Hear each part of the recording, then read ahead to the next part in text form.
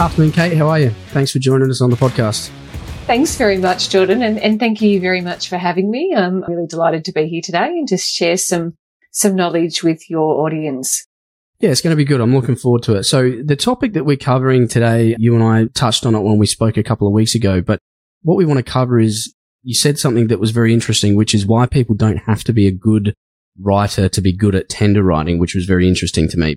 But before we get into it, I'd just like to start by letting you introduce yourself to people. So could you just give us a quick 60 to 90 seconds about you and how you got into tendering and how you got into the position that you are in today? Yeah, sure. So I have a background in journalism and corporate comms and marketing, and I worked for some large infrastructure companies that were very active in the tendering space. And when I went out on my own as a consultant in 2003, I ended up landing my tender writing editing gig, and I was on a shipping yard in Port Adelaide, actually, for 6 weeks, editing this very large defence tender. And my involvement in tenders grew from there, and I ended up managing large tenders for clients across Australia and New Zealand, across all sorts of industries, but certainly including construction and infrastructure. But interestingly, I kept seeing professionals have the same struggles with tenders, and I unknowingly had my own approach that I applied to winning bids. In 2017, or before that actually, I started to develop some courses and some training material on how to apply my approach to winning tenders. And in 2017, the Tender Training College was born. I really enjoy helping people to improve, making tenders easier and just more effective for them. Yeah, I think it's really valuable resources. And as I said to you when we had our pre-show, I know it's something that when I was still working in the construction industry, it's a daunting task doing tenders if it's not something that you're used to. So having that, valuable resource there, I think is really great. And it's part of the reason I wanted to have you on the show. The next question that I'm going to, which is a bit of a backward step, but just for the audience, could you let us know something that's interesting and unique about you? Well, I'm an animal lover, and so if I had the room, I'd probably have a mini zoo, but we have 4 animals at home and all their names start with B, and my partner and I did that on purpose. But anyone would quickly realise that gets a mouthful when you're trying to remember 4 names that start with B, particularly when they're misbehaving. I'm not good with names, so it would be a nightmare for me. But so, as I said in the pre-show, you said something that was very interesting when we were having a conversation around why people don't have to be great writers if they want to be successful at writing effective tenders. What exactly do you mean by that?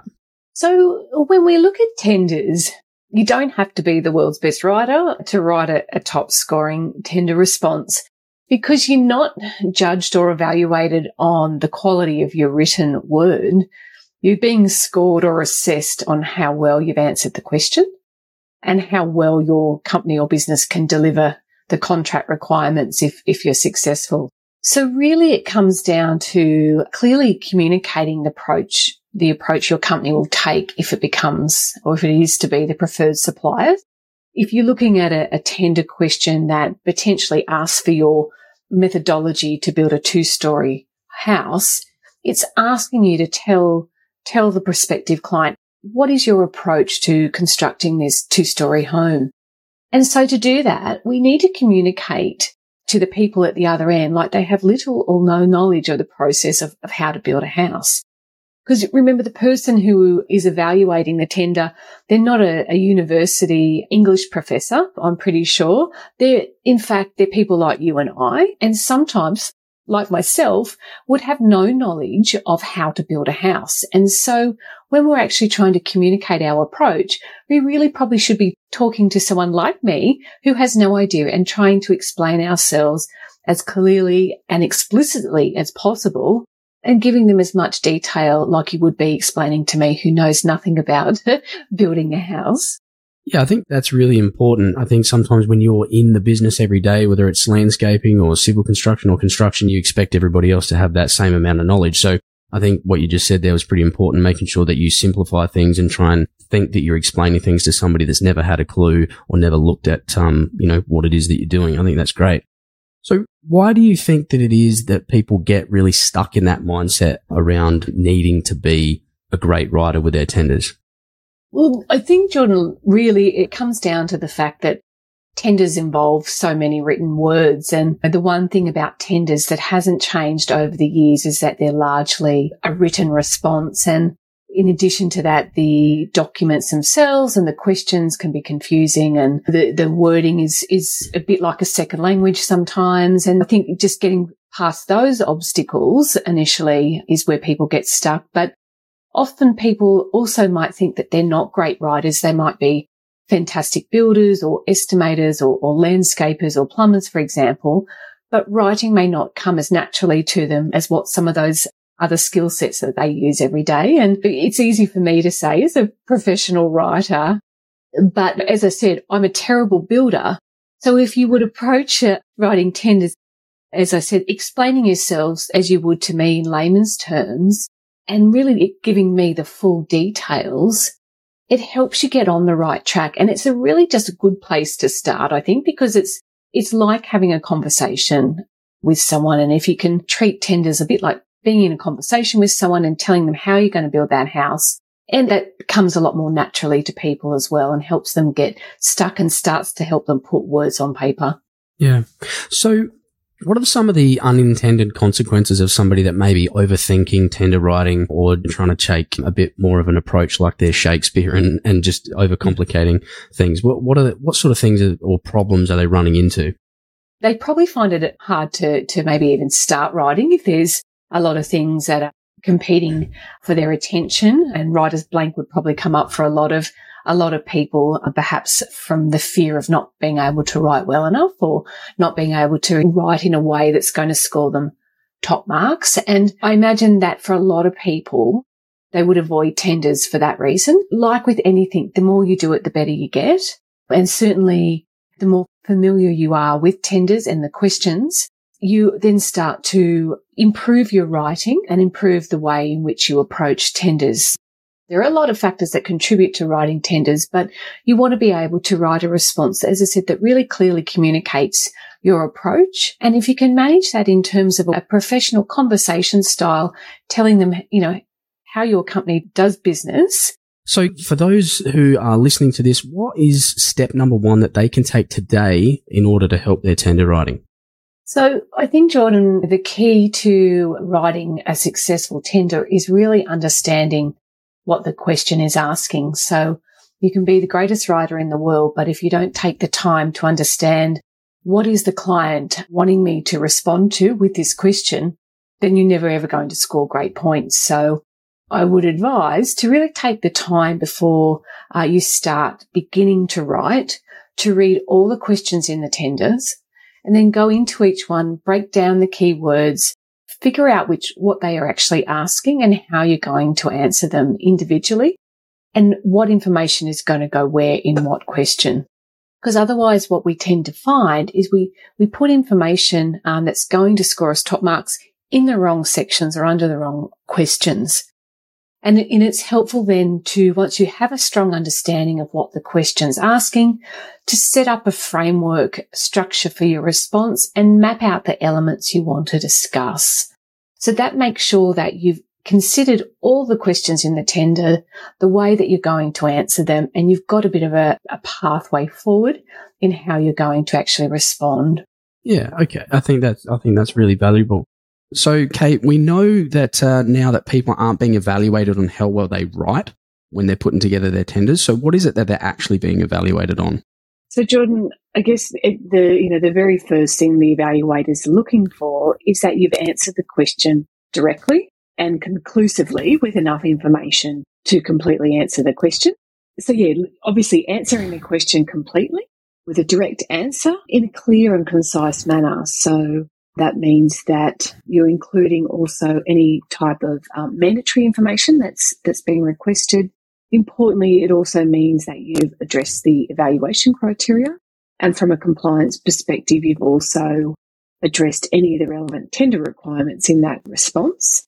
And I guess the other element of a winning tender response, or writing a winning tender response, really comes down to how you communicate the benefits of your approach to the client. And at the end of the day, they are judging you or evaluating on which tender offers the best value for money. So we have to identify, what is important to the client and how can we provide that value to them over the term of the contract. So, how can you add value to your approach in terms of the overall quality that you're delivering?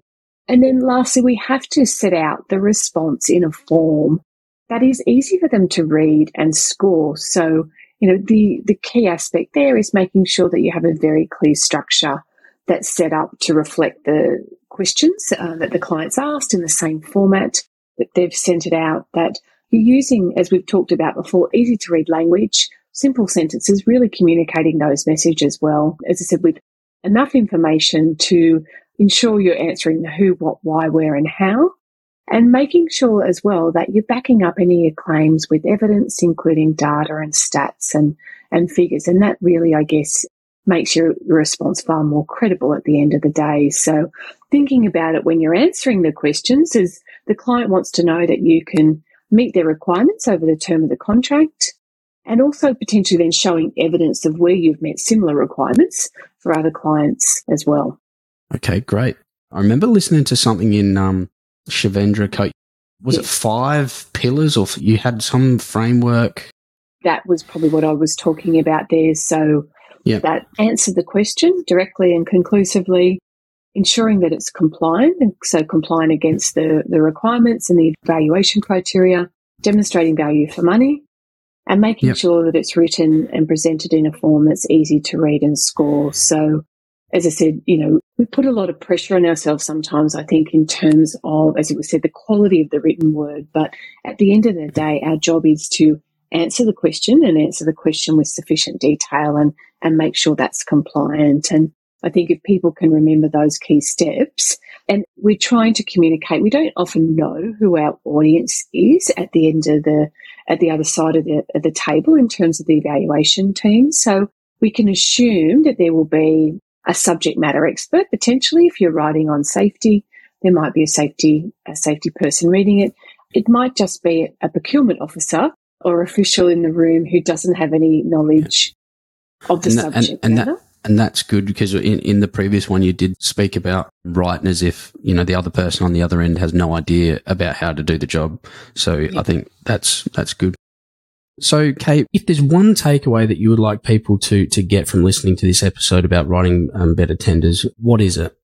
Look, I think at the end of the day, it's people reading our tender responses and people buying people. So we want to be able to engage them. And I think about tender writing as telling a story. And I keep coming back to this concept of having a conversation as we're writing, and it makes tender writing a lot easier. Communicating your story and your approach, the who, the what, the why, the where, the how, with sufficient detail to the person at the other end.